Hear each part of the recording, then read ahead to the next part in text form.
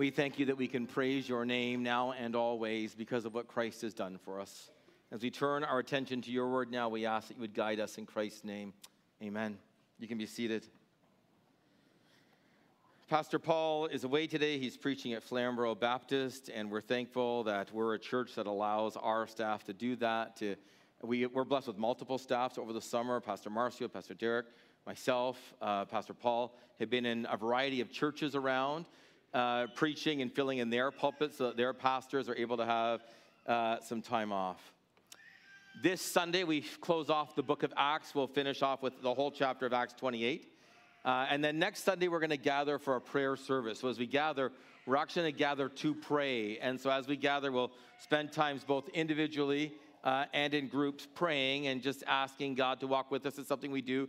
We're going to just take several portions of Acts and use them as our guide through the prayer service next week. When are you angry at the world around you? When are you just infuriated with what's going on around you?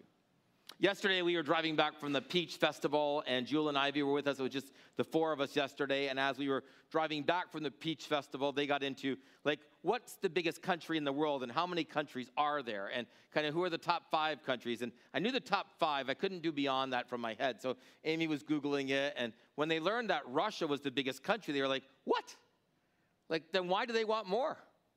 Like, why is Russia invading another country? Like, what's going on here? If they're already the biggest, what's happening? And they were just immediately incited by this whole idea of that Russia's already big. Why does Russia want more? What's going on here? Maybe you've been infuriated this week because you heard about the 4 stabbings in Hamilton. I mean, the man that was stabbing people randomly has been caught and now incarcerated. But maybe you go like, what? And maybe it made you feel unsafe as you're going on. What if I'm next? I mean, these are random. Right? Just happening. What if they come after me next? What if I'm minding my own business, it's happened to me? Or the hit and run in Waterdown recently, where older man killed, right?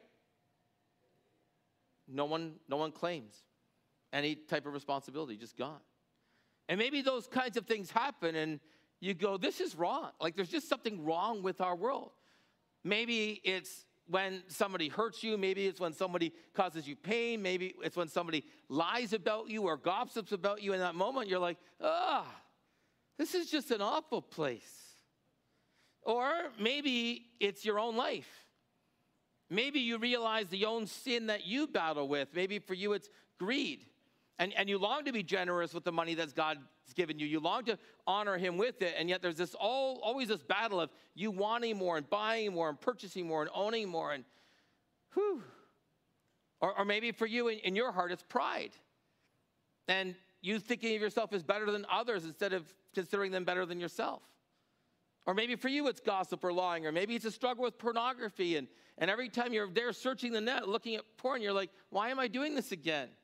And you're even angry at your own sin. In those moments, there should be a longing for the kingdom of God to come. In those moments when we're angry about the sin of the world around us or our own sin, it should drive us to your kingdom come, your will be done. Amen? That's what it should drive us to. That all this wrong that we're experiencing, all of this sin that we find ourselves combating and around us should drive us to the kingdom of God coming. So if you have your Bibles, Acts 28, beginning at verse 1, I will stutter step through the passage, but I'll read the first 10 verses to start. Remember, Paul has just experienced a great shipwreck on the way to Rome. Pastor Paul, not the Apostle Paul. Pastor Paul preached that last week, did a great job on that. And now they've seen a shore, and on planks, and those that could swim are making their way to shore. Verse 1, once safely on shore, we found out that the island was called Malta. The islanders showed us unusual kindness. They built a fire. They welcomed us all because it was raining. It was cold. Paul gathered a pile of brushwood as he put it on the fire. A viper, driven out by the heat, fastened itself onto his hand. When the islanders saw that the snake was hanging from his hand, they said to each other, this man must be a murderer. For though he escaped the sea, the goddess of justice has not allowed him to live. But Paul shook the snake off into the fire, and he suffered no ill effects. The people expected him to swell up suddenly or fall dead.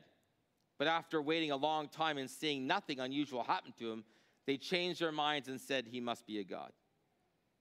There was an estate nearby that belonged to Publius, the chief official of the island. He welcomed us to his home. He showed us generous hospitality for 3 days. His father was sick in bed, suffering from fever and dysentery. Paul went in to see him, and after prayer, placed his hands on him and healed him. When this had happened, the rest of the sick of the island came and were cured. They honored us in many ways, and when we were ready to sail, they furnished us with supplies we needed. This is the word of the Lord. Paul ends up on this island, the island of Malta. A snake fastens itself to his hand as they're building a fire to warm themselves because they're cold and they want to dry off. He shakes the snake from his hand, and he's like, well, this guy must be evil, complete evil. Because to escape the shipwreck, having been a prisoner, and now to have a snake fasten itself to his hand, that's just simply the judgment of our God, right? So they're talking about their goddess, their God, quote unquote, God of Malta, and they're seeing it as judgment. And nothing happens to Paul, and so they decide maybe he's a god. That's ironic. There is this estate, right? They're welcomed in. The gentleman's father is quite ill. Paul heals him, and then all kinds of those that are around are healed by Paul. You see, one of the things that God's kingdom coming does is it reverses the curse. Our sin has caused the curse. Because we've sinned, we are cursed and cursed by God. Our sin creates death relationally between God and us, between us and each other. Spiritually, we're no longer able to respond to God except by his graciousness. Emotionally or psychologically, we are now broken. We see that even through the pandemic, through all of the mental health illness that has emerged. And so in every way, right, relationally, spiritually, emotionally, or psychologically, and lastly, of course, physically, we die. We die. And so death comes not just in physical death, not just in the fact that I will one day pass away, but in every way. You know that, right? You gossip about someone or you lie about someone and you're caught, and what does that do to your relationship with them?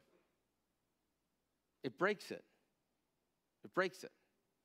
And so all of a sudden in that, as you're trying to understand what's next, you realize that the wage of sin is always death. And so because of that, we're cursed in that. The serpent was cursed, man was cursed, woman was cursed, land was cursed. The curse is pervasive. And when Christ came, he began to undo the curse. He began to cast demons out. He began to heal the sick. He began to teach in ways that people were amazed and astounded. And after he left, he granted this same authority to his apostles, and then through his apostles to us. And so what you have here is the beginning of the undoing of the curse. The healing of sickness that will never happen in glory. Is that not good news? I mean, when we pray, your kingdom come, there'll be no sickness in that kingdom. When we pass from this plane to the next, you'll never hear someone has cancer. No one will ever have a stroke. You'll never hear of heart attack. Is that not great news? There'll be no poisonous vipers, or if they do, they can bite you and they'll have no effect. I don't know which is true. I don't think they'll bite you, but the lion will lie beside the lamb. But we long for his kingdom to come. And the apostles begin to show us what it looks like to undo the curse. Verse 11. So after 3 months, we put out to sea in a ship that had wintered in the island. It was an Alexandrian ship with the figurehead of the twin gods, Castor and Pollux. We put in at Syracuse and stayed there 3 days. There we set sail to Rhegium. And the next day, the south wind came up, and on the following day, we reached Puteoli. There we found some brothers and sisters who invited us to spend a week with them, and so we came to Rome. The brothers and sisters there had heard that we were coming, and they traveled as far as the Forum of Appius, and there the 3 taverns to meet us. At the sight of these people, Paul thanked God and was encouraged. When we got to Rome, Paul was allowed to live by himself, and a soldier was there to guard him. So Paul's now under house arrest, living on his own. People can come and go as he pleases. Many of the epistles are written during this time. We call them the prison epistles. 3 days later, he called together the local Jewish leaders. When they had assembled, Paul said to them, "My brothers, although I have done nothing against our people or against the customs of our ancestors, I was arrested at Jerusalem, handed over to the Romans. They examined me and wanted to release me because I am not guilty of the crime deserving death." The Jews objected, so I was compelled to make an appeal to Caesar. I certainly did not intend to bring any charge against my own people. For this reason, I've asked to see you and to talk with you.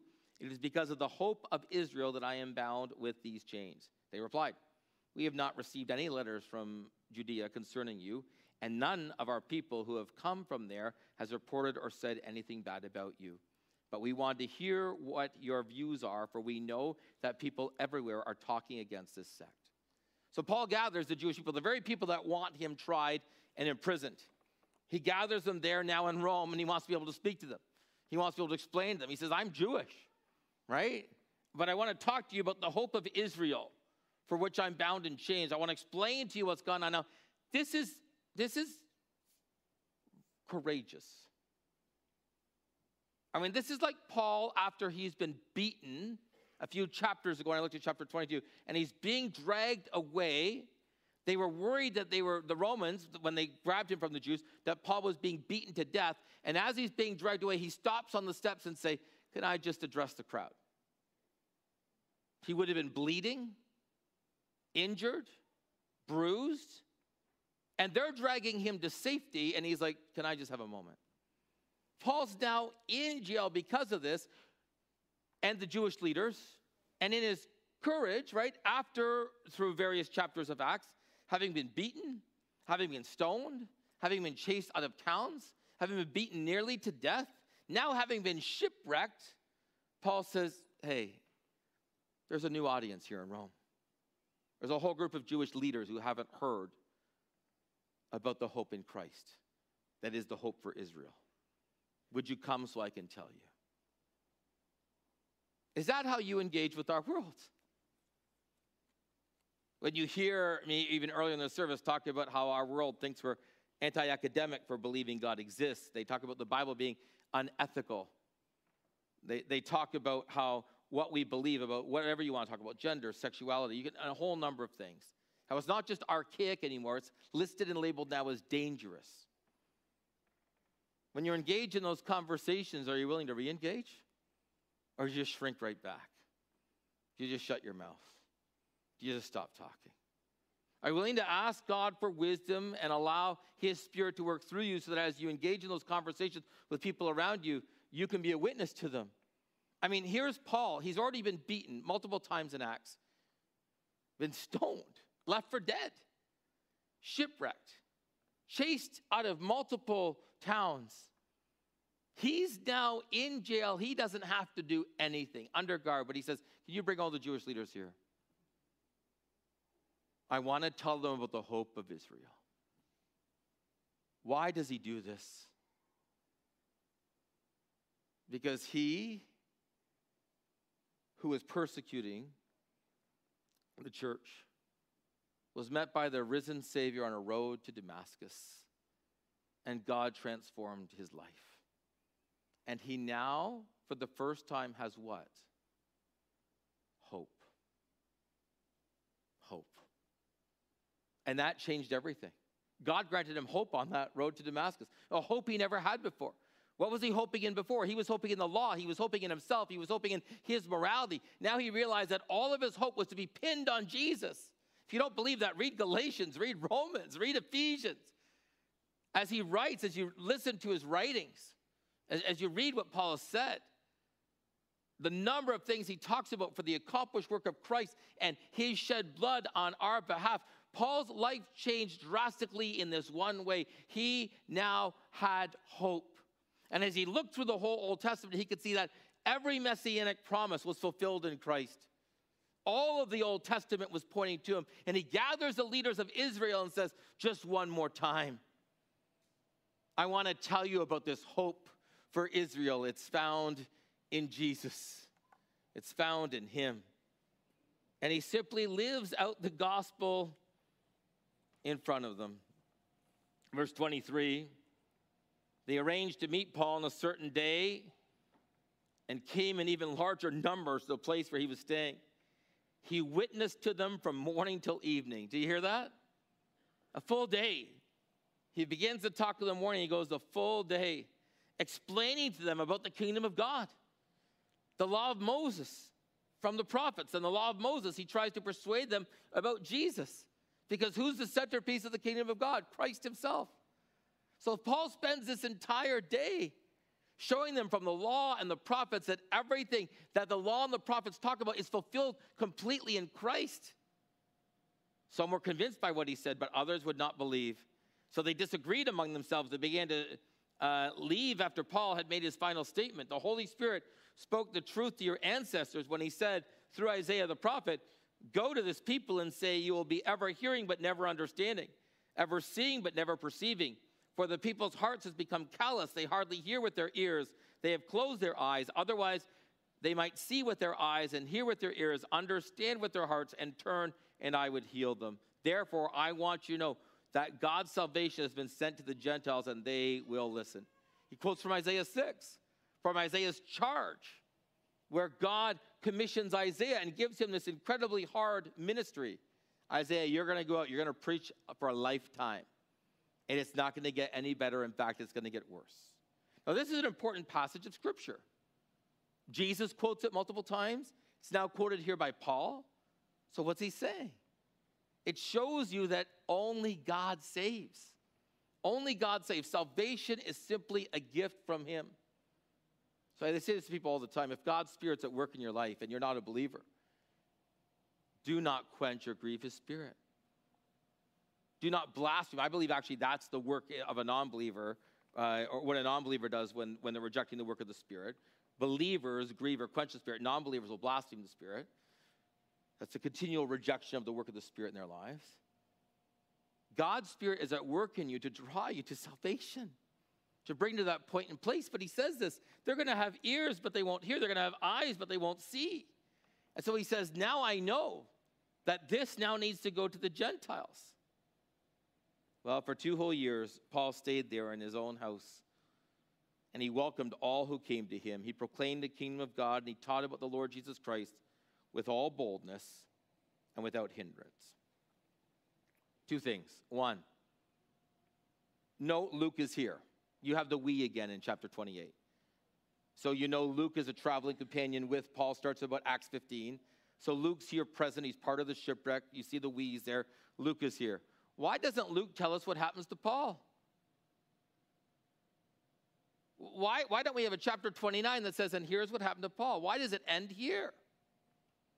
I'd like to suggest this, because Paul tells us in Philippians why. To live in Christ and to die is gain. It actually doesn't matter. If I live, I'll go on for you, he says in the Philippians. If I die, I'm going to go be with Jesus. It doesn't matter. Paul says it doesn't matter what happens to me. If I live, it's for Jesus. If I die, I'll be with Jesus. So to live is Christ, to die is gain. So people like me who are like, hey, I'd like to know what happened. I'll have to wait till I see him. So Paul, what happened? Like, Paul, what went on? I'd love to know. And maybe he'll be able to share with us what went on, what occurred there. But I want you to note this, right? In verse 23, he's explaining the kingdom of God. He's talking from the law and the prophets, trying to persuade them about Jesus. Then it divides them. This shouldn't surprise us. The gospel is a dividing gospel. Don't be surprised when some people say, man, I can't accept this. I mean, for some people, because they don't want what it includes. They don't want that there's an authority figure above them, God. They don't want that he's going to call the shots, that he's going to tell you to do. For other people, because they think it's too easy. What do you mean? I just have to ask for forgiveness. That just doesn't, what do you mean? And so they're like, no, I don't want anything to do with this. Or they're like, did he really exist? Was he really the Messiah? How can we know he says who he says he was? And so you should not be surprised as you witness to neighbors, to friends, to family, to people around you, that this is going to be a dividing gospel. That there are times even when God will open up doors for you to be able to share the gospel with someone, and you'll find that they fully reject it. He opened the door. God allowed you the opportunity to speak and to share, but they want nothing to do with it. But even after that happens, all who came to him, which is who? Jew and Gentile in Rome, in verse 28, all who came to see him while Paul was there, notice, in his own rented house. So we have that, not under guard likely at this point in time. The whole 2 years Paul stayed there in his own rented house, he welcomed all who came to him. And he proclaimed what? The kingdom of God. He taught about the Lord Jesus Christ with all boldness and without hindrance.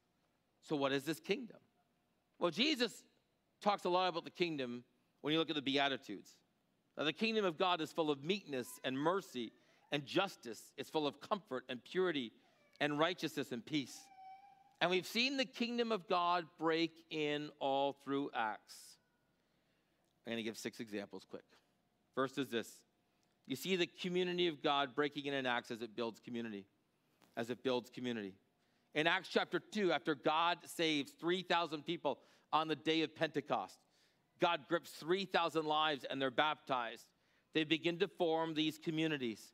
They gather around the apostles' teaching, around fellowship, around the breaking of bread, and around prayer. They have this powerful witness as the Lord adds to their number daily those that are being saved. And they share that which they have with each other. So as they're saved, they realize, man, we're not many in number. I mean, 3,000 is a lot, but compared to the population, it's not. And they realize they need each other. And so all of a sudden, as God saves them and grabs a hold of their lives, they begin to interact with each other by the Spirit. Their guiding instrument is what? The apostles' teaching. And as the Word of God guides them, they pray, they celebrate communion, they fellowship, they take what they have and they share it with others. They gather in community. We've been doing that on Tuesday nights for prayer meeting. If you haven't been, I encourage you to come this Tuesday. It's the last of the series we're doing. It's been a great time. Some weeks there's just been over 30 of us gathering to pray, praying through different subjects and for different groups over the summer. And we've just been gathering and crying out to God and praying. We sing, we pray. It's one of the things God's church should be doing, a praying church, praying for each other, praying for our ministries, praying for the lost, praying for people around us. We pray. In the next couple of weeks, you're going to hear us talk about community groups that will gather again, and groups that will gather in homes of 8 or 10 people that will study the Word and pray together and be accountable to each other. And we encourage everyone in our church who comes to be a part of a community group like that, to gather with each other. We need fellowship.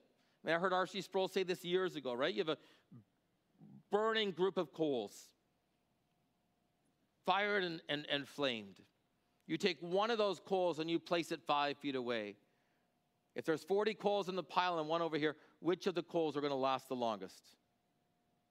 The 40 together, not the one over here. I remember that illustration. I was a kid. I was probably 16 when I heard that. I've never forgotten it. And so what happens? We need each other. God has wired us for this. People will tell me all the time. I was in a conversation with someone a couple weeks ago who says, well, I don't need church. I'm like, what? He said, no. I said, now there is some truth to you are saved by Christ, but everywhere from the book of Acts through the Revelation is about what? The church. The church. It's about how we interact with each other. Christ's bride, his body. Aren't those powerful images? We are the bride of Christ, the body of Christ. That is his church, and he grants us community. And you have more in common with a believer. You have more in common with a believer than anyone you play hockey with, than anyone you work with, than anyone you hobby with. Do you believe that? Some of my closest friends I have very little in common with when it comes to things we are naturally inclined to spend our time doing, except for Jesus. Except for Jesus. They love sports. They watch sports. They're like, Dwayne, have you ever heard of them? Like, no clue, like zero clue. Like they want to talk about some sport. They have no clue. Like I hosted for years Super Bowl parties, and on the day of the Super Bowl, I would Google who was playing, right? Because I didn't mind hosting. I didn't mind having food. I had no clue who was playing. And my son, when he got old enough, was like, this is actually embarrassing, Dad. Because he loves sports. He's like, how is it that you're hosting this and you have no clue what's going on? I'm like, does it matter? I'm here for the fellowship. Now, for some people, that's not always good because the game's going on. I'm like, how's your spiritual walk going? Like, listen, after the game, if we could, right? If you're here to watch a game and talk about Jesus after or before. I said, well, how about halftime? No, there's a show. Anyway, we build community. We build community with each other. We do so intentionally, pouring into each other's lives. Secondly, their communities empowered by the Spirit. We saw that in Acts 2 when God's Spirit fell. You see that in Acts 13 when the Spirit calls out, probably likely through a prophet, to set apart Barnabas and Saul, directing them then later on in the chapter. And where is God's Spirit right now?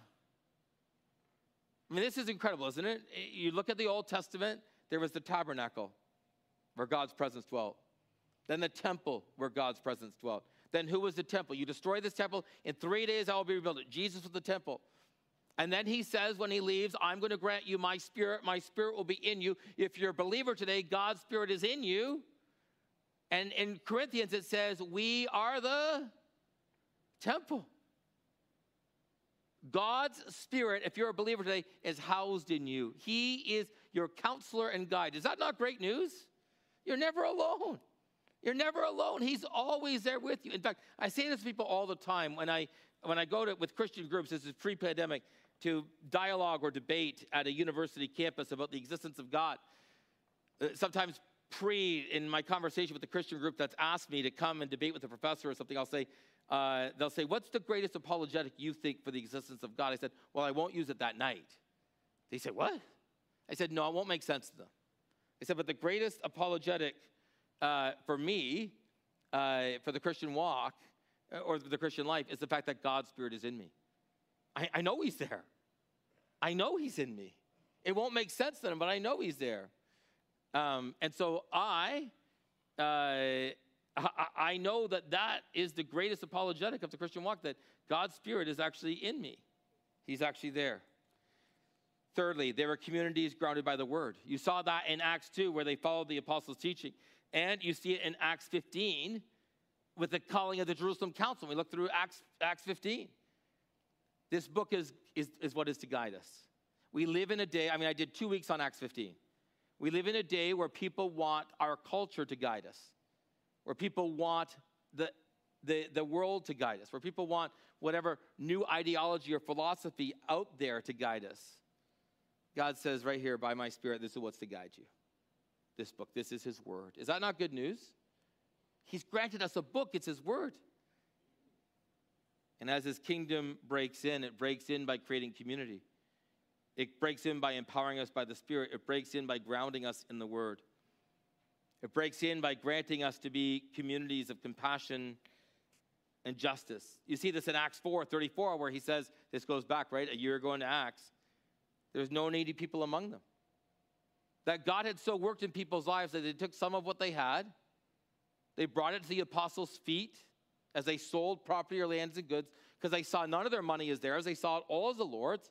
And they took some of what they had, and they blessed people that had less with it. And that's what we try to do here in this building, right? $2.2 million of the housing project is from us and donors around us, partners, family and friends that have contributed. Because we believe that housing people was important, that taking some of what we had, and some of the people we've housed are believers that we love and know and care for, who even worship with us and gather with us. Why? Because this isn't some type of socialism where there's an equalization of wealth, but it is that everyone has a fair share. It's not that everyone has equal share, but everyone has fair share. What does he say? There's no needy among them. No one should ever come and be part of our congregation and experience need. Ever. Ever. There'll be no needy in the kingdom of God. Is that not good news? There'll be no needy in the new heaven and the new earth. And so when I see need around me, I'm like, oh, your kingdom come. When I see people that are lonely and needing fellowship, oh, your kingdom come. When I even myself, I'm not relying on the Spirit the way I should, oh, your kingdom come. When I see people not relying on the word the way they should, not trusting it the way they should, oh, your kingdom come. And God creates communities of compassion and justice. We do that through some of our ministries like the Hub and Coffee's On, blessing people, walking alongside of them, caring for them. His kingdom breaks in by creating diverse communities of grace. The gospel goes to the Gentiles, not just for the Jews, promised for the Jews, but then to the Gentiles. And then from the Gentiles, you see it into the whole world. You remember the interaction with Philip and the Ethiopian eunuch, where the gospel goes to Africa. First person from that continent saved, this Ethiopian eunuch, who ends up coming to the temple to worship God, isn't allowed in because he's a eunuch, is leaving with part of the scroll of Isaiah or all the scroll of Isaiah. I don't know how much he would have gotten there and purchased from the temple. He's reading it as Philip runs alongside of him. He says, how can I understand what this means? Philip says, do you understand what it means? How can I understand this unless someone explains it to me?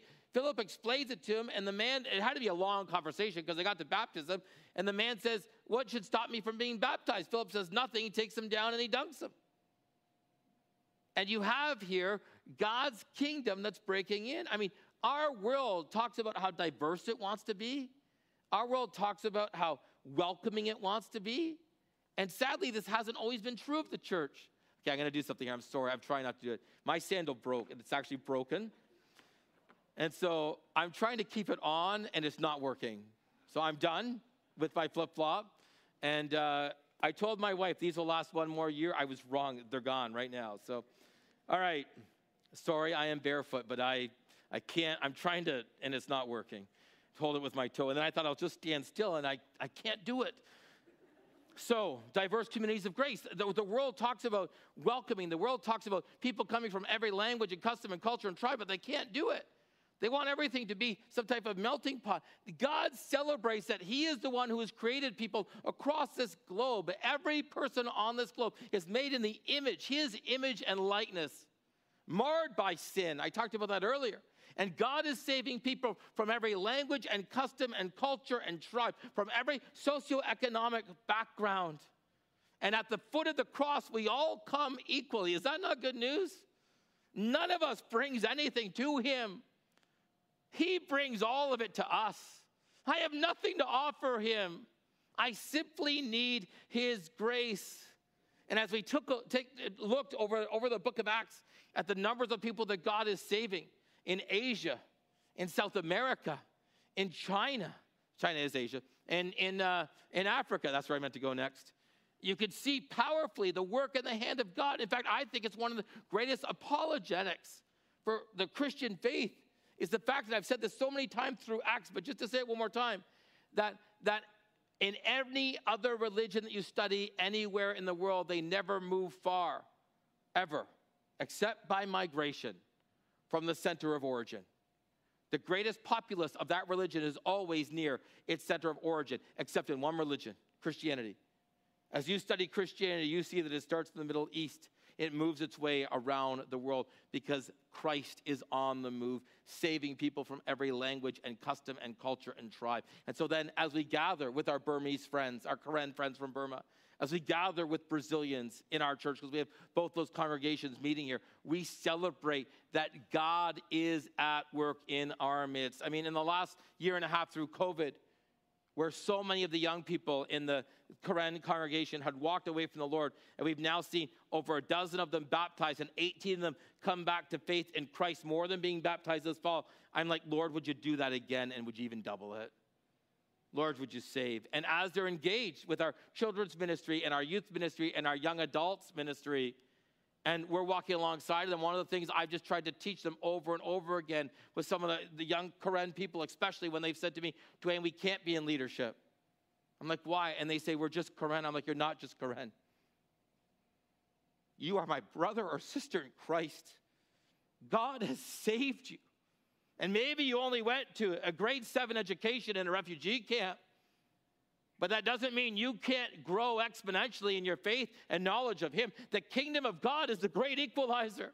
Saved by Christ. Glorious good news.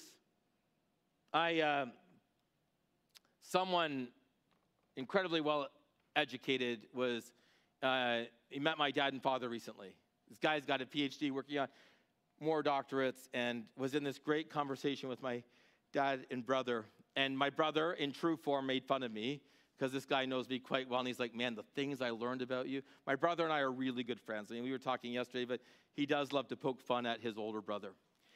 And in this conversation I was having with this person, he said, what was it like growing up in that home? And I said, my dad's a tradesman, right? He's got 2 trades and a welding certificate. And I said, but he loves God deeply. And he's one of the wisest men I know. Never went past grade 12, but one of the wisest men I know.